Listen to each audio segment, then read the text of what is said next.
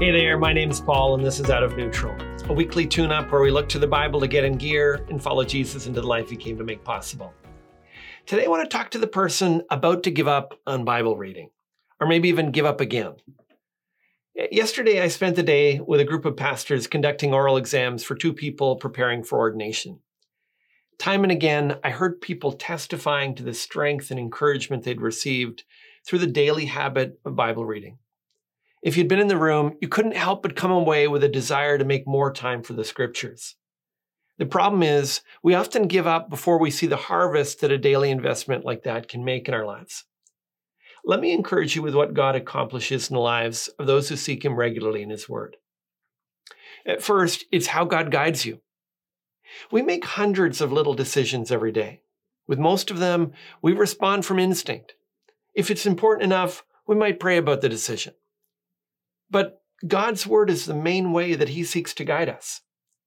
Psalm 109 verse 105 says, "Your word is a lamp to my feet and a light to my path." Trusting that your instincts are good or offering up a prayer and hoping that God will compensate for your lack of wisdom isn't what God wants for his people. Through daily reading, we build up an inventory of stories and truths that reveal what God's like and how he's designed us. It's this internal library of truth that God intends to guide our decisions. Second, it's what God uses to change you. You probably wouldn't have ever become a Christian if you weren't interested in growing and changing into the person God calls you to be. One of the incredible gifts of salvation is that God helps to change us. We're not alone in the process of growth. But we can forget that the Bible is the main means by which God works in our lives. John 17:17, Jesus prayed, "Sanctify them in the truth, your word is truth." If you leave your Bible on the shelf, you're avoiding one of the main ways that God has chosen to help transform you. Third, it can get past all of your defenses. We're all skilled in hiding our weaknesses and deflecting people's criticism. We justify our sins and explain away our faults. But God has designed the Bible in a way that can cut through all of that. Hebrews 4:12 says, "For the word of God is living and active, sharper than any two-edged sword, piercing to the division of soul and of spirit, of joints and of marrow, and discerning the thoughts and intentions of the heart."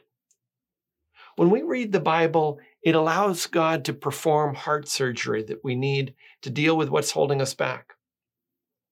And fourth, it deals with our stubbornness. Ever hear a sermon that was funny and relevant and maybe timely, but which still left you feeling empty?